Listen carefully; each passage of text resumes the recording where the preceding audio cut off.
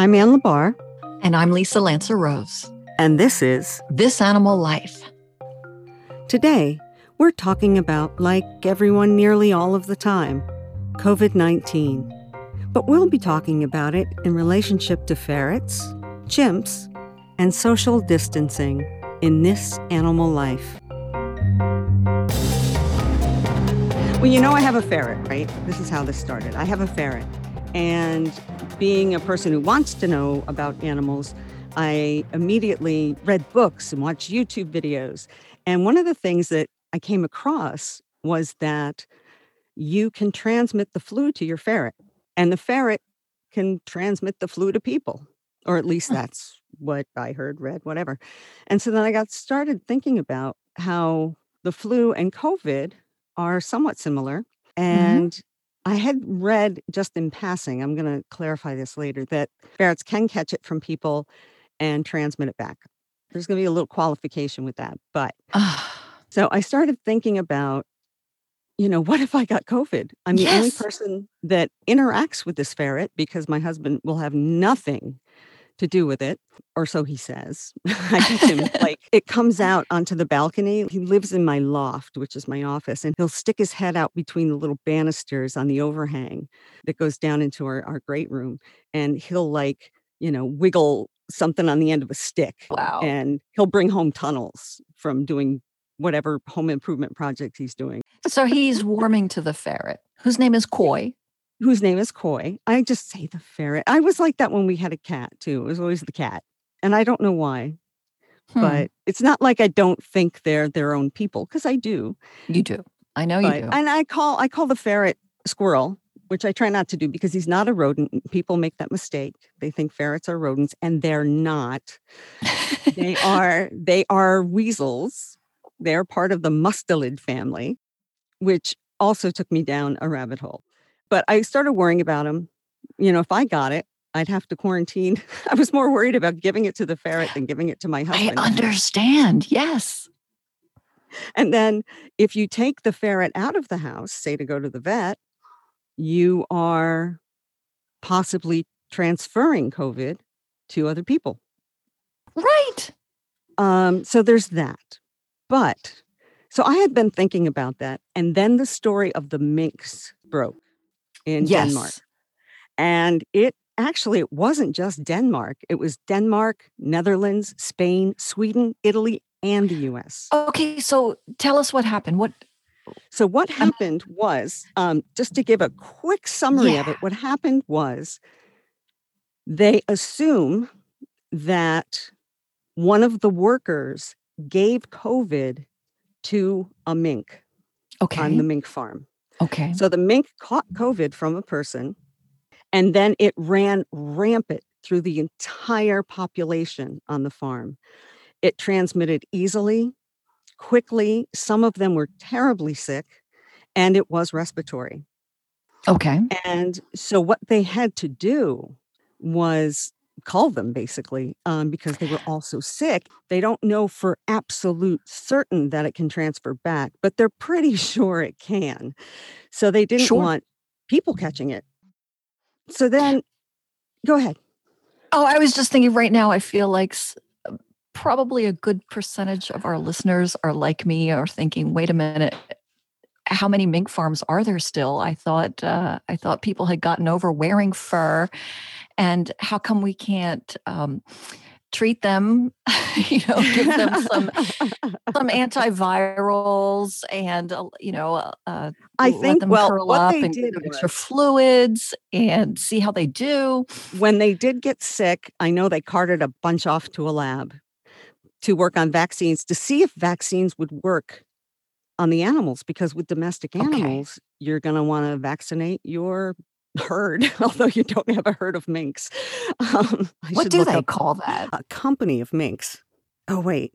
Oh, a group of ferrets is called a business. Historically, a busyness. I always say my ferret's really, really busy. He's just busy. He's got things that he's busy. So that makes total sense. So yes, a company of minks and a business of ferrets. I don't know if company of minks came after anyway. How do they come up with these things? We could do a whole show on that, and I think we should. But yes, but this is an assumption that US people have stopped wearing fur. Europe, not so much. And I lived in Alaska for a short time, and you wear fur in Alaska. I'm sorry. It's cold. You wear fur. As you would in the Netherlands, I'm sure. There's nothing comparable to it. And if they're not farming, people are trapping. It's a way of life.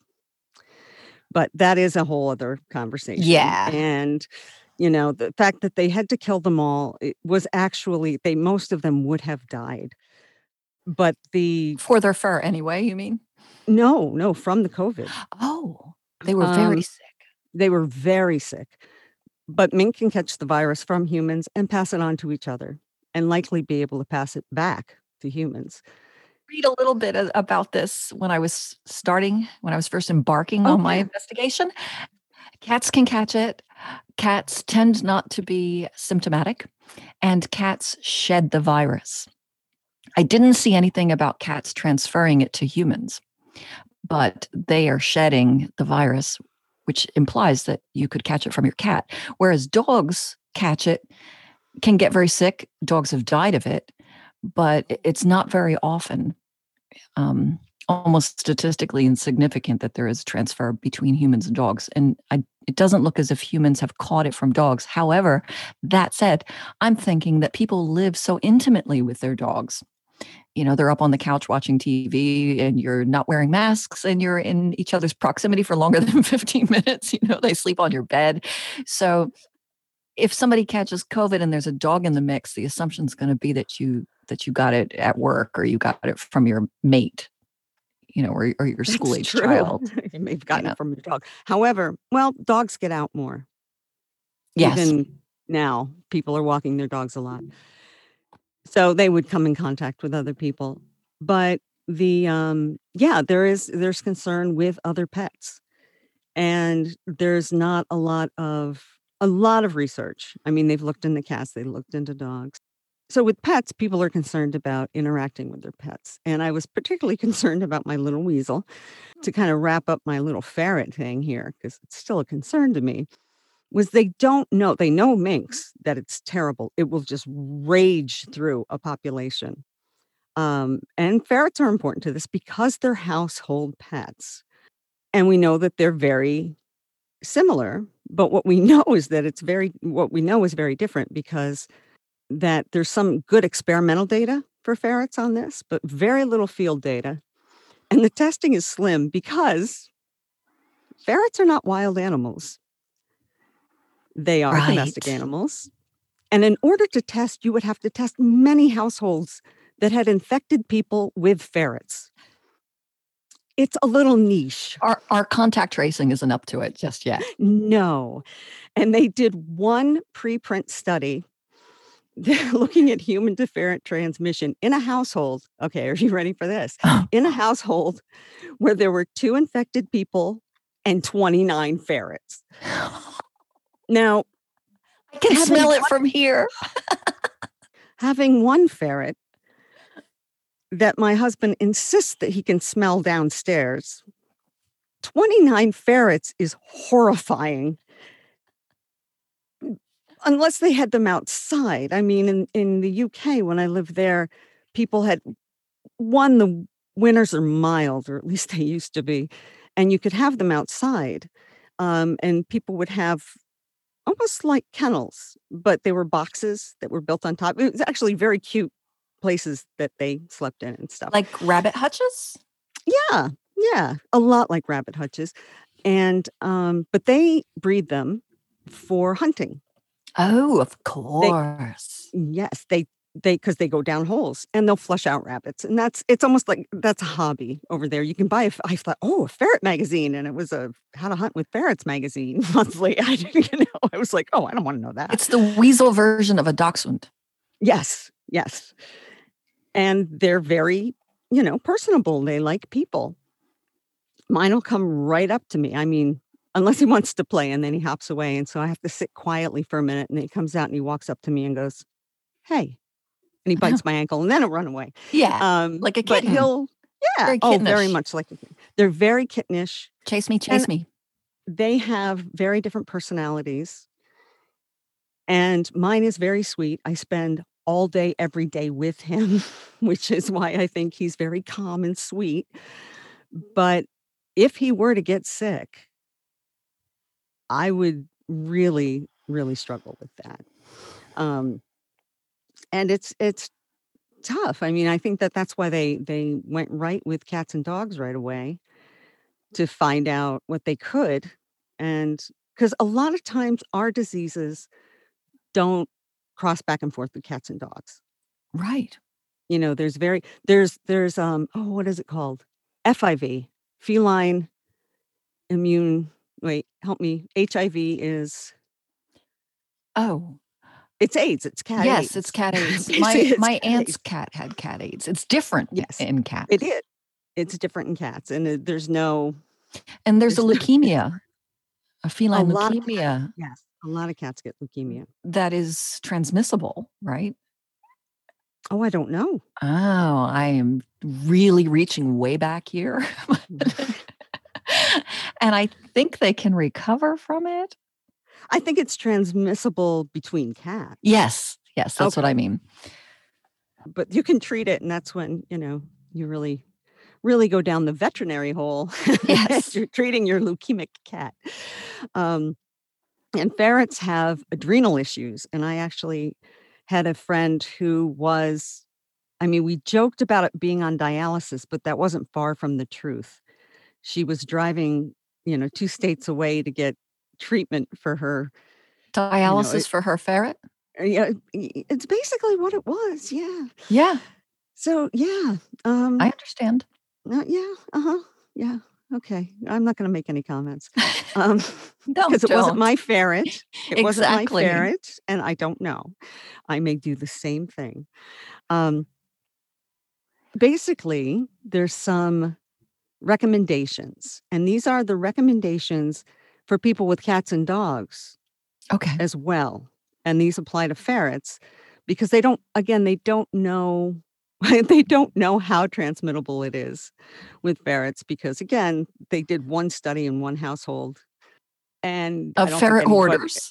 ferret hoarders, yes, that, I don't think the ferrets got sick, but I don't know. So anyone with COVID-19 should absolutely not go to a mink farm or or anyone who works at a mink farm, just don't go near them, because it is so transmittable. It just rages. So just don't, not that many people will know someone who works at a mink farm, but just in case you do, don't, stay a good 6 to 12 feet away from them. And then the other things that should be done, and this is for cats and dogs as well, is if you have COVID-19, you should limit or avoid contact With your pets. with your pets. Yeah. If they've been exposed, keep it away from other people or animals. If your ferret has been exposed and is sick, and the same goes with cats and dogs, let your vet know. Discuss it over the phone. Don't go tromping in there with your pet in the pet No, carrier. I always think Um, that you would isolate your animal and figure it's only for 2 weeks. It's gonna be a painful 2 weeks, oh, but yeah. go in with a mask and gloves and Yeah. Oh, the dog, especially dogs, are just not gonna get that, and cats just aren't gonna go along with that whatsoever. They're gonna be, "Look it." Or though they may not care. There's the that too. cats, The cats, they may will not care care. 1 hour a day. Right. Then they're like, "I'm busy. Get out of my way." That was the joke when the shutdown happened was dogs were thrilled and cats were like, "What are you doing in my house? Why are you They here? are creatures of routine. It's no question. Off of my couch." Um, and actually just another COVID this is COVID related. I took my border collie to the vet for his checkup and his shots the other day, and he had lost a pound, which is good because he's geriatric. He's, almost 14. And they said, "Wow, he lost a pound. That we have not seen that since the whole COVID thing. Dogs are gaining weight just like people." And I said, "Well, yeah, they're home all day with people getting treats all day. Of course, they're gaining weight." But my husband is home, so he's running with the border collie. He's got him out for a run. Oh, he's getting more So exercise. he is actually getting more exercise. And yeah, so I thought that was funny that pets are gaining weight along with their owners. I'm not surprised. I'm not either. Um, but one of the things that this has always interested me is the concept, or not the concept, it's not even a theory. It is spillover. It is what it is. It's spillover. What do you It's not a mean? theory. Spillover. And that's what I wanted to talk a little bit about. So I went down this path that led me to minks and then bats and then pangolins and then the concept of spillover. But I want to start with the concept of spillover Okay. because this just really underlines something that we often forget is that we are animals and we have basic biology that is exactly the same as all other mammals and some that is the same as every other living creature. I wanted to define spillover, and I got this from a website called News Medical Net, medical.net. And we'll put these up on the Facebook page Okay. and the website, that way we can list our sources. But they call it a spillover event. And what it is it involves viruses overcoming barriers Okay. to become feasible in another species. And it's interesting. We don't have the vocabulary to talk about it as if viruses don't have a consciousness. No, that's up for some debate. Not that they have consciousness, but whether or not I remember this from high school biology. Like, are they? It's a philosophical question almost. Right. Are they alive?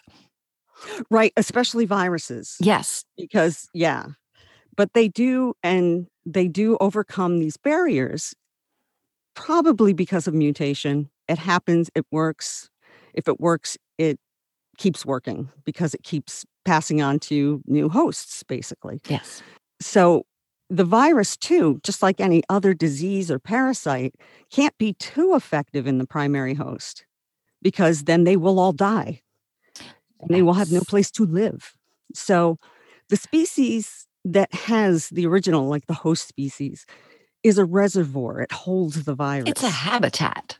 Yeah. And you don't want to wipe out your entire habitat. I think that all creatures would do that. Of course, we don't necessarily do that. We shit where we sleep, which gorillas don't even do. So the transmission does require close contact, which is why between primary host and a secondary species. So if you're talking animals and people, we get a lot of the viruses that spill over into us from farm animals. The avian Swine flu. flu, yeah. The swine flu, right? That comes from the chickens and it comes from the pigs. Chicken pox. No, that's not it. No, well, there was a couple years ago because we have chickens. But that's not why chicken pox are called chicken pox. No, it's not why chicken pox are called chicken pox. But something was running through chickens maybe 4 or 5 years ago. So everybody got rid of their chickens. Do you remember when prairie dogs had monkeypox? And you weren't allowed to keep prairie dogs. Yes, and you weren't allowed to keep prairie dogs anymore because it would spill over to humans. Right. Just to back up, it needs close contact. And it needs to have, of course, then successful transmission. And you would think that at the rate that we know COVID is mutating, that it's probably mutating like crazy until one finds its way into, Farmer Joe. And then it's all over. What's all over? Are you talking about the pandemic to end all pandemics by wiping us out? Well, that too, but the flu, So there won't be any creatures anymore who can use the word pandemic. Right. Okay. Or just that now we have a new virus we have to figure out. Spillover events are actually really rare. And if you think about it, we really don't have that many. There's the flu, Now there's We've been very lucky. yes, The last few generations have been very yes, lucky, at least in the United right. States. We have the flu that we deal with every year, and now we have SARS because there has to be, so many things have to go right to have a spillover event. Yeah. But of course, it happens.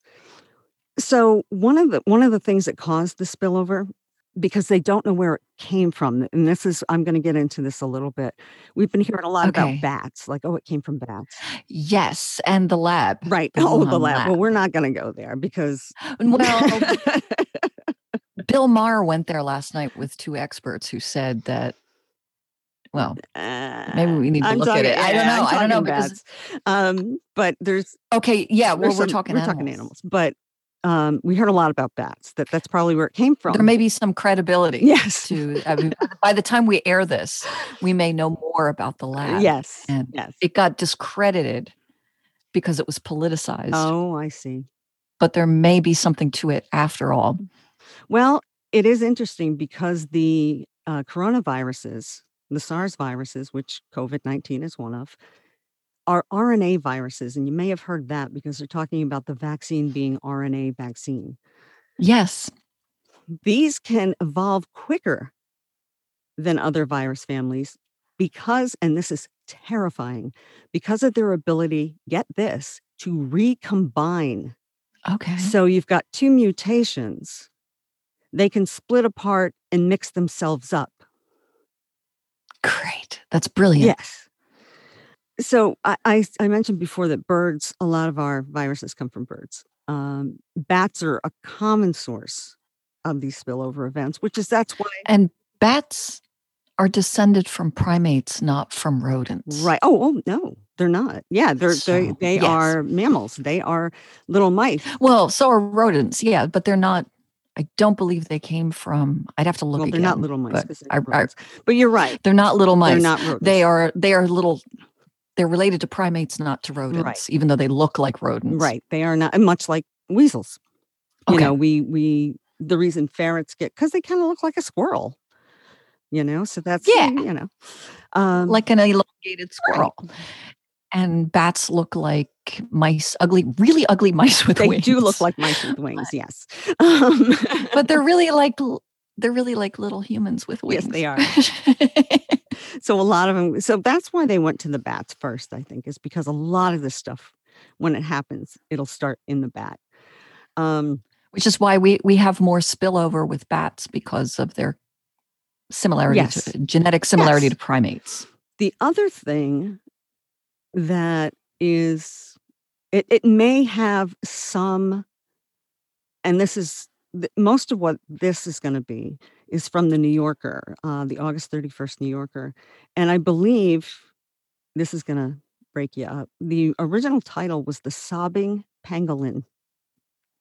But anyway, this writer, in old terms, anthropomorphizes the pangolin quite a bit, which is interesting because it looks like a pine cone. So it's amazing that you can do that. But just to back up, they can also run the genetic sequence of the virus. The pangolin? No, just of scientists. So okay. They're running, they've got the roadmap. So that's why they can see the mutations, and they can take the COVID from the bats and see how similar it is to ours. It is very similar, but it is dissimilar enough to say that it would take far too long to evolve to be close enough to spill over. That is not taking into account the recombinant ones that they recombine, because that speeds things up. Like if they break apart, then they can recombine into a new, faster, virus. But it already has spilled over. But it already has spilled over. But what they have found is that it may very well be pangolins may be a more likely source. Oh. For a couple of reasons. The genetic map is far closer between their COVID and our COVID than the one found in bats. Interesting. Yeah. And you would think, that pangolins They come from Asia and Africa. And you would think, so how is that a spillover event? Do Pangolins, people eat them? they do. Do you buy them in the wet You market? do. And that's exactly what it is. And they are endangered now because of that. Hey. Just so that our listeners know, because I think not everyone knows what a pangolin is. They are mammals. They do give live birth. They birth one baby. They do not have a litter. They have one, and it rides on their back. And they roll around it. They roll up like a pill bug because they have scales. They Like hedgehogs do. Yes, like hedgehogs, but they're not pokey like hedgehogs. They've got armor, kind of like armadillo. Armor. They're not related to the armadillo. That's like, what do they call it? Convergent evolution. They both kind of went in the same way. But they look like a pine cone. They have all these little scales. Do they have prehensile tails, perchance? I don't believe so. Okay. They are also known as I can't remember now, something anteater, not spiny anteater, because that's the echidna. But they're not anteaters, but they are very similar. They don't have teeth. They eat ants. They have a long tongue. They have an elongated face. So they look a little bit like an anteater. I have a question. Yes. Were they experimenting on pangolins in the Wuhan lab? No, but they certainly have them in Wuhan, and they are certainly selling them at the wet market in Wuhan. Oh. They're elusive because they are so endangered now. There used to be just a lot of them, a seemingly endless supply type situation, where now you can be a scientist and walk around in the African jungle and never see one, even though they're there. Yeah, Central Africa, also in Asia. And there's several species, but they are really susceptible to capture because they are so gentle. When they're attacked or challenged, they roll up like a pill ball. Okay, and you can just tuck them in your knapsack and move pick on. Them up, yeah, because their scales are on the outside, their tender parts are protected, and if they have a baby, they roll around the baby. I know, it's so sweet.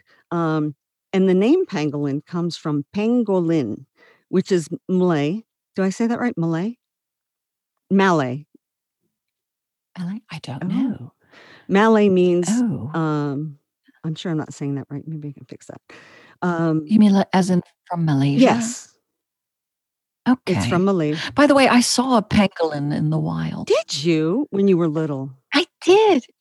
Well, maybe I did when I was little. I don't remember.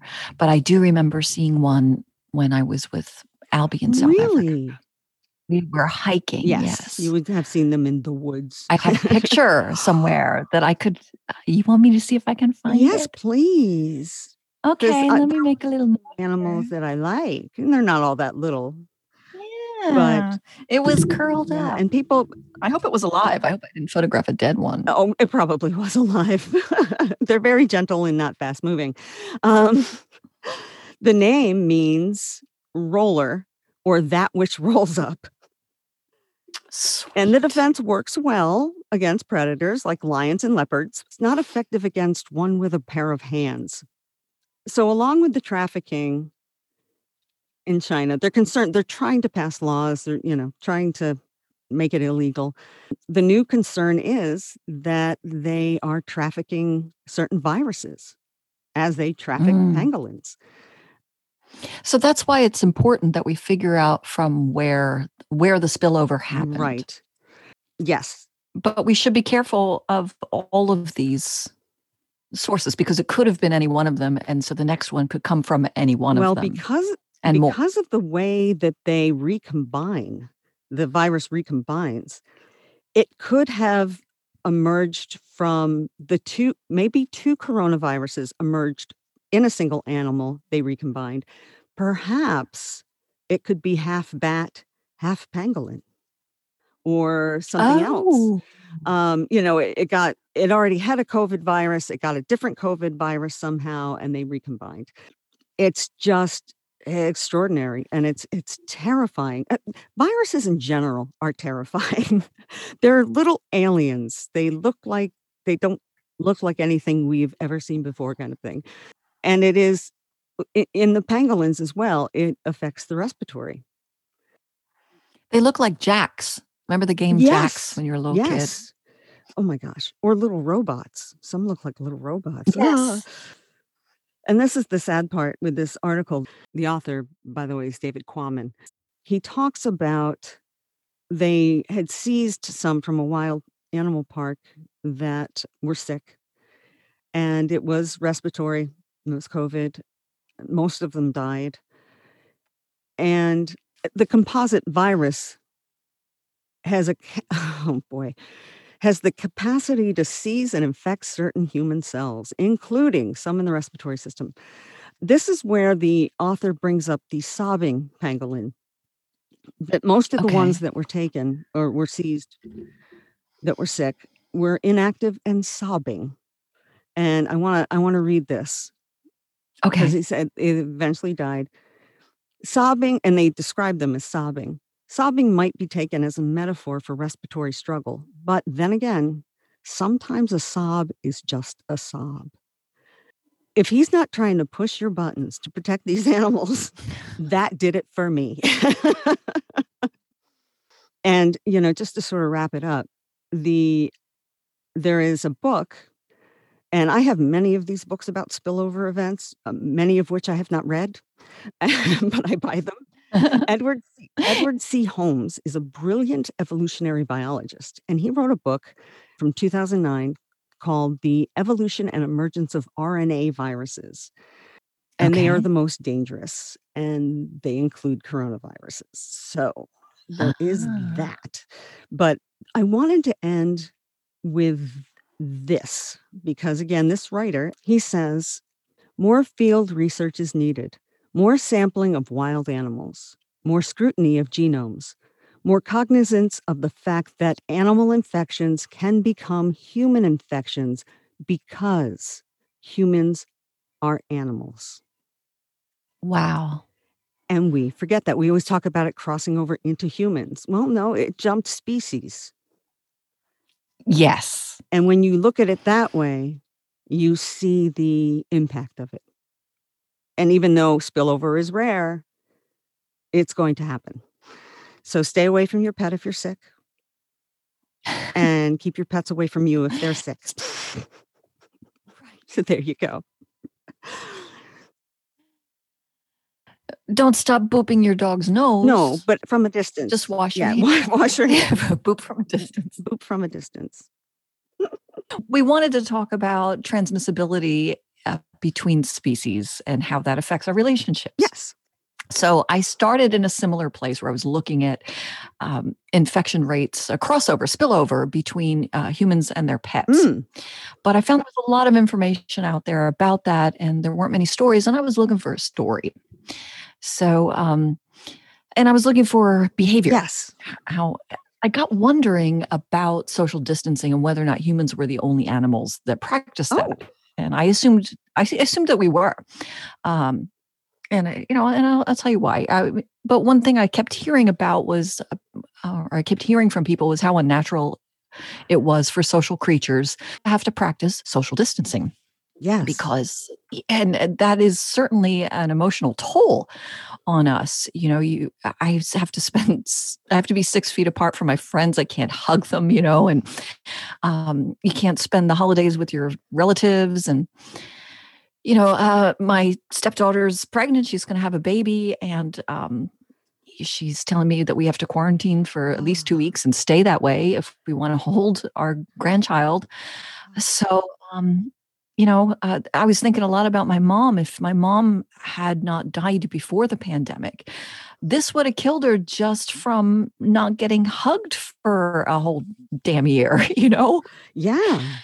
And so I can certainly understand why at least half the population is so resistant to social distancing. Yes. Yeah, they're so resistant to it that they're more inclined to believe that there's some nefarious political plot behind it rather than believe there's a deadly airborne pathogen that we can beat by social distancing. Right. And I'm sure that you've been, like, I saw an old friend, and we talked for like an hour, a good 6 feet apart. And then right as we were going to leave, we both went, oh, screw it. It was like big hug. Yes. Like, yes, your guard goes down. It really there's a family that lives right across the street from me. And since the pandemic, they didn't have these big parties before, but since the pandemic began, they started having coronavirus parties I forget, it was Friday or Saturday night, but they were as loud and obnoxious as they possibly could be. They're drinking and jumping in the pool and shouting, "Fuck the coronavirus." And they did it all through the big shutdown, Wow. back in March and April or whatever it was. And they've continued to have these parties. And so I'd be out walking the dog, feeling really sorry for myself.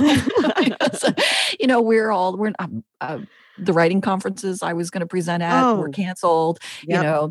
I was going to go back up north and visit you, and I'm shutting all this down. I'm sacrificing all the things that I'm looking forward to. I'm not partying, Right. so that I can be a good citizen of the planet and not spread this thing. And there they Exactly. like. I felt like if I just went across the street, there wouldn't be a pandemic anymore. It was like an alternate universe across the street. But anyway, I never, maybe I'm, as my father used to say, so open-minded, my brains fall out. There is that. I get it. Yeah. Yeah. So I really don't know what to believe until I check it out. Even though I have something of a vocabulary, although I think it's shrinking. My students would use a word in class and I would say, they would ask me what it means. And I would say, well, look it up. And I had dictionaries on everybody's desk because I would not trust my own. I was usually right, but not always, or like I can't remember every little nuance. I can't remember the roots necessarily of all of the words. Right. So, and you're using it. All of it. Yeah, I want to make sure that this is my habit. I work between a thesaurus and a dictionary, and I want to know all the things before I choose my word. So I need to check things out. So when the pandemic broke out, I had no patience for politics. It seemed to me, I may be totally wrong, but it seemed to me like a sport. Like you were either a Bucks fan or a Jets fan, and you weren't going to listen to anything else. And everything that you heard was going to be filtered through that. Does it help my team or does it hurt my team? So I guess I'm team nerd. I want to screw all the politicians and all the politics, all the tribalism. I want to know what the science geeks are saying, because my assumption is that they just have a passion for the subject matter. So I want to know what they're saying. Right. So there's two sources I kept going back to over and over again, where Dr. Mike Hanson's YouTube channel. He's he's nice looking, and he enjoys his personality. Let's say he enjoys himself, but at the same time, he's a pulmonologist and an ICU specialist. And he had this podcast. He had this YouTube channel long before the pandemic made him a personality, right?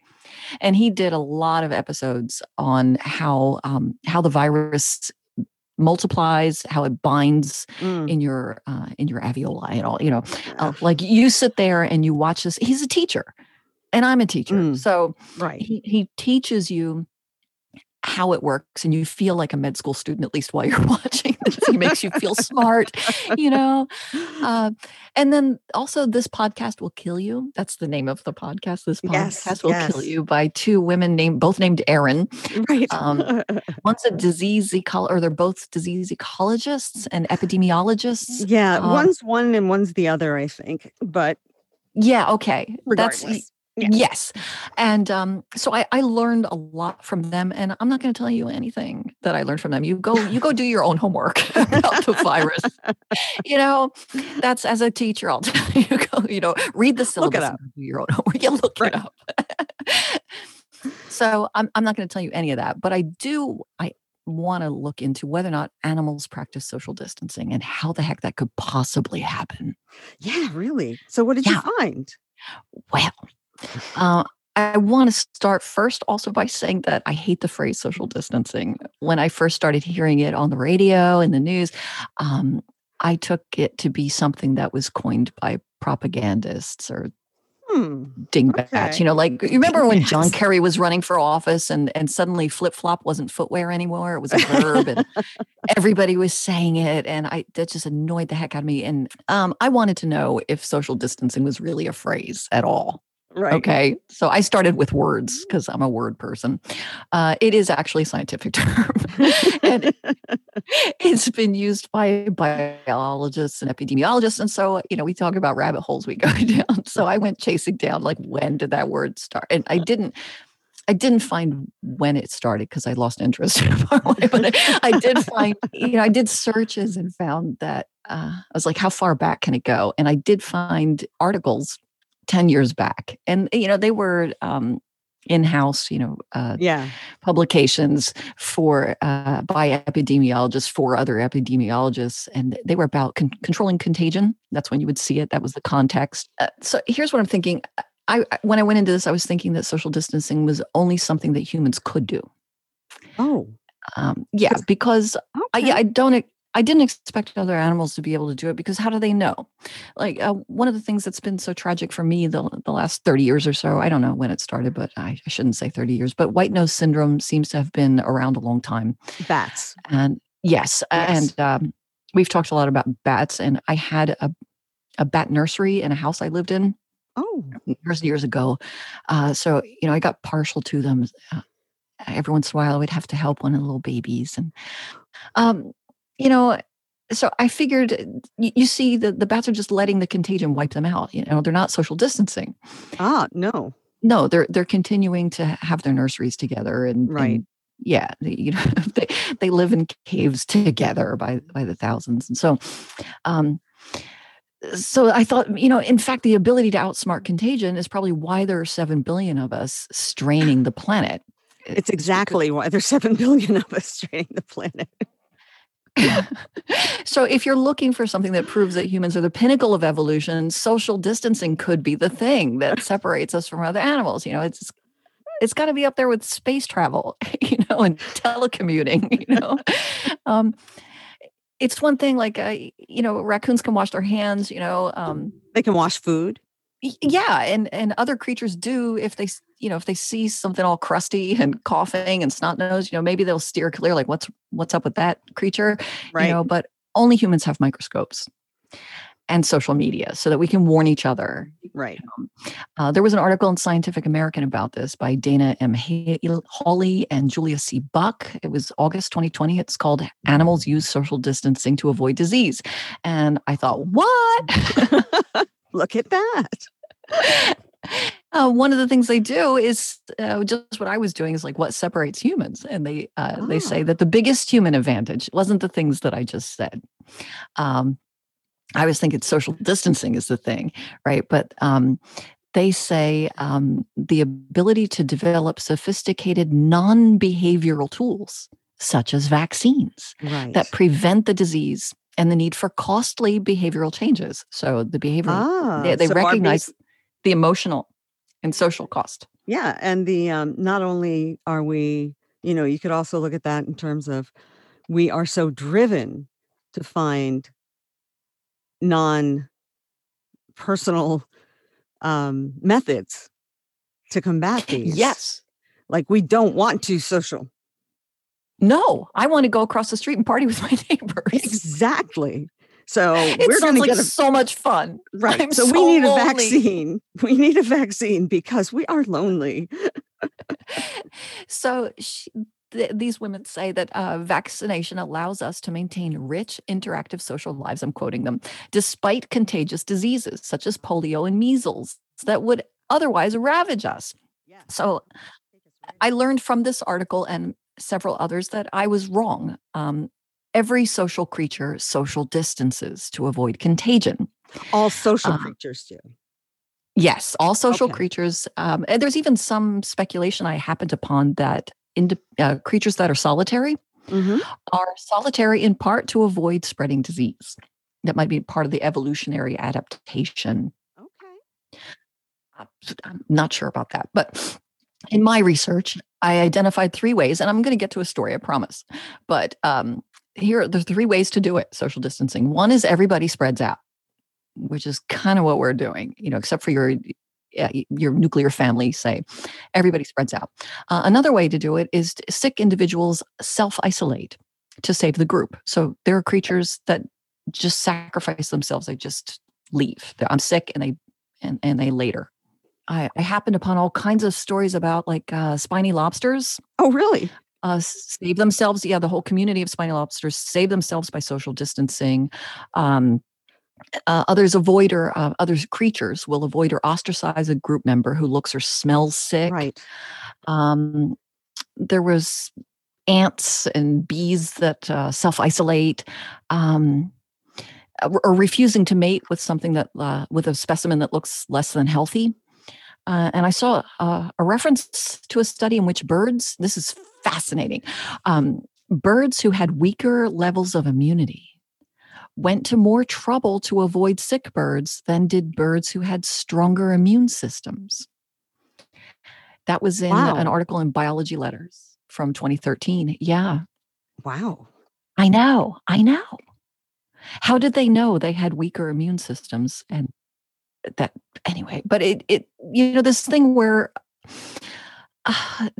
like my finches, I had an elderly finch. I'd had her a very long time, and she had lots of babies.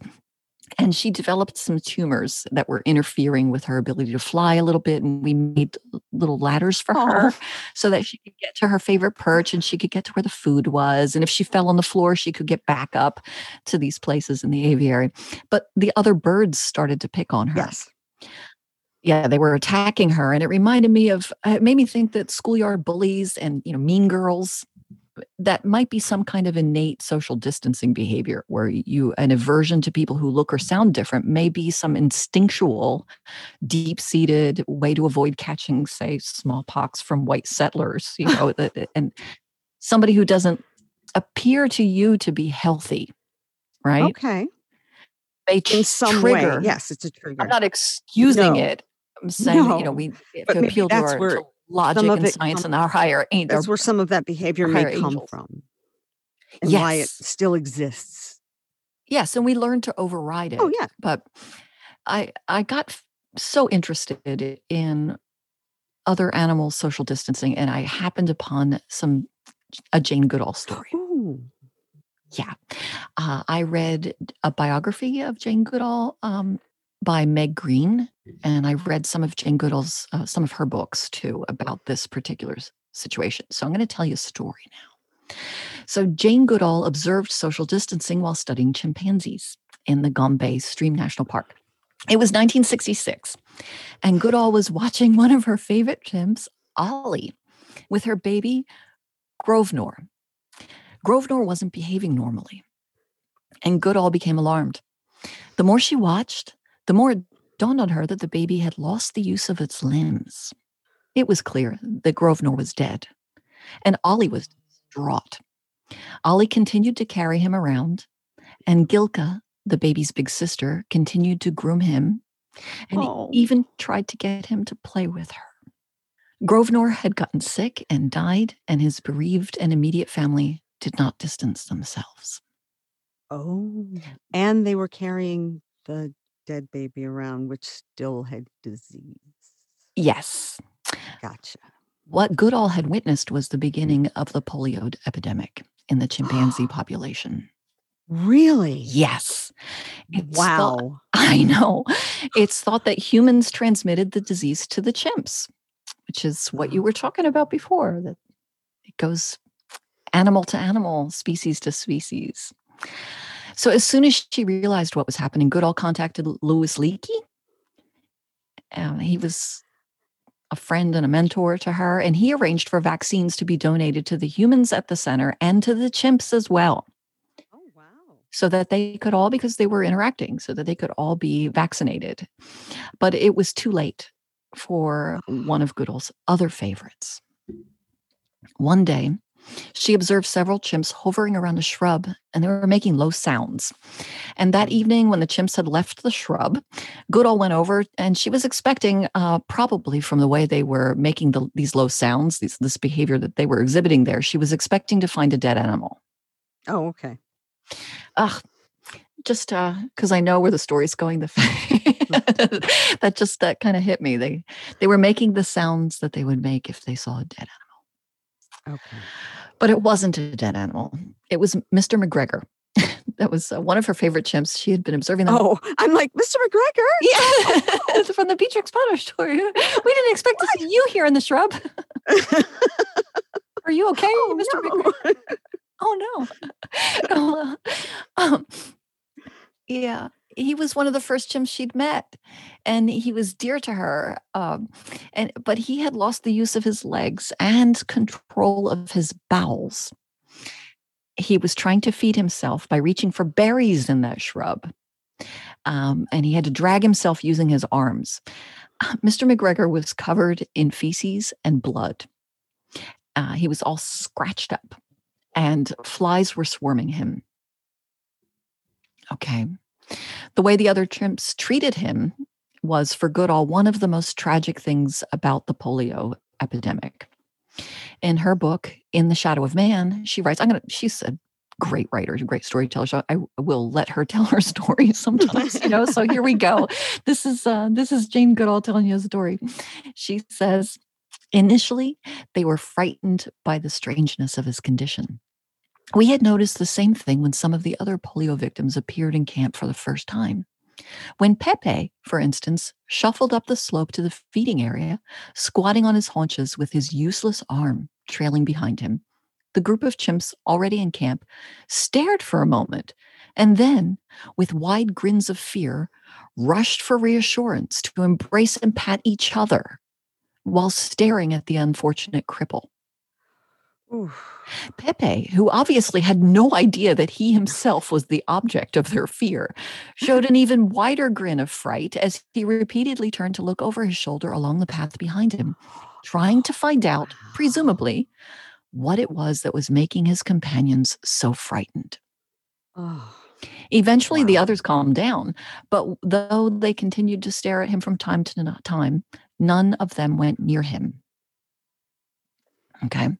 There was an article in National Geographic by Sydney Combs that was March 24, 2020. It was called "These Wild Animals Also Practice Social Distancing to Avoid Getting Sick." And that was, I think, where it first tipped me off that Goodall had some very interesting stories to tell about this.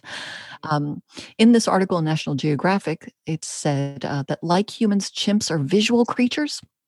And some research suggests that the initial stigma toward the polio-infected chimps may be driven by fear and disgust of their disfigurement. Yes. And so part of that itself is part of the strategy for avoiding catching the disease that caused those deformations. Right. So, but anyway, Pepe, I'm back to the story of Mr. McGregor. Pepe regained some of his strength, and the other chimps accepted him back. Oh. But not McGregor. Well, no. He was far more crippled. And he was also covered in urine, feces, blood, and flies. Let's not forget. Right. Oh. Anyway, when he first returned to camp, this is what Goodall has to say about that. When McGregor first returned to camp, the adult males, one after another, approached with their hair on end, and after staring, began to display around him. Goliath actually attacked the stricken old male, and that's McGregor, who, powerless to flee or defend himself in any way, could only cower down, his face split by a hideous grin of terror, while Goliath pounded on his back. When another adult male bore down on McGregor, hair bristling, huge branch flailing the ground, Hugo and I went to stand in front of the cripple. So Hugo is, I think it was Goodall's husband, and he also worked with her in Gombe. Anyway, so they intervened, and we will talk more about the interventions, like she vaccinated them, and but she and Hugo stepped in the way and prevented Goliath and the other male from attacking McGregor, and they backed off. After a few days, the other chimps calmed down and they tolerated McGregor, but they still wouldn't get near him. And one afternoon, about 8 of them were, as Goodall says, quote, grooming each other in a tree about 60 yards from where McGregor lay in the nest, or his nest. Okay. His nest, okay. Yeah, this is Goodall talking here. She says, the sick male stared toward them, occasionally giving slight grunts.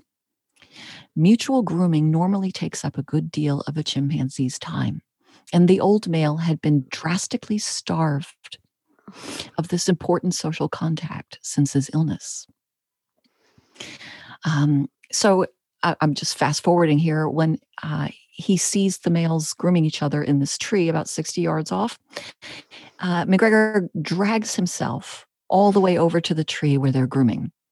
And he pulls himself up. And apparently this was a big ordeal. And I think it was hot, from what she said. And he had to rest when he got there under the tree in the shade. Yeah. And then when he gathers some strength again, he pulls himself up into the tree. And, remember, his hind end doesn't work at all. So he's pulling himself just with his arms, and he approaches the two males. Okay, now let's pick up Goodall's voice again here. She writes, with a loud grunt of pleasure, he reached a hand toward them in greeting. But even before he made contact, they both had swung quickly away and without a backward glance started grooming on the far side of the tree. Ugh. For a full 2 minutes, old McGregor sat motionless, staring after them. At this point, I'm going back to the response of the chimps in the first place. They comforted each other. They turned and hugged each other. Anyway, so McGregor sat there for a couple minutes staring after them, and then he lowers himself down. And Goodall was watching them, and she writes this about her reaction to seeing this incident. My vision blurred, and when I looked up at the groomers in the tree, I came nearer to hating a chimpanzee than I have ever been before or since. Wow. Yeah, it was the apparent lack of compassion. Yes. That was getting her. Well, I think. Yeah. She doesn't say that. Oh, I'm sure. Well, it would be. I mean, that would be that's our response to when we see people being mistreated. It's empathy. It's yes. Yeah, empathy for the stricken one. Yes. So Goodall intervened here. She tended McGregor for 3 weeks. And she says that she was frankly, she was hoping he would get better. Like Pepe, kind of. I mean, not fully recovered, but recovered enough to integrate into society and continue to have a rewarding life, So she was hoping the same for him. But she admitted later that somewhere inside her, she knew that was not so. He I don't know how he got back to his nest, but he did get back to his nest, and she took him food there. He was not tame. So she would push food up to him using a long stick. But he bite. Yeah, you got to be really careful with chimps. I'm telling you. Remember that one in the news not too long ago that tore a woman's face off, the pet chimp? Oh my God. Anyway, so she's there pushing. She's using a stick, and he has not learned to trust her. They like tolerate her presence. Sure. Anyway, so she's feeding him with a stick along a 10-foot pole. I'm sure it was a 10-foot pole, but she was vaccinated. Also, I was going to say, there's also the fact that she could perhaps catch something from him. Yeah. Yes. Also, he learned to trust her. He wasn't feeling well, and I'm sure at this point he's very depressed. And he's covered with flies. This was a huge problem. So they started spraying him with fly repellent, and it freaked him out. Here are her words about that. She says, "We killed well over 1,000 of the revolting, bloated things." At first, this too scared the old chimp, but he shortly seemed to understand what it was all about. And then he welcomed the operation.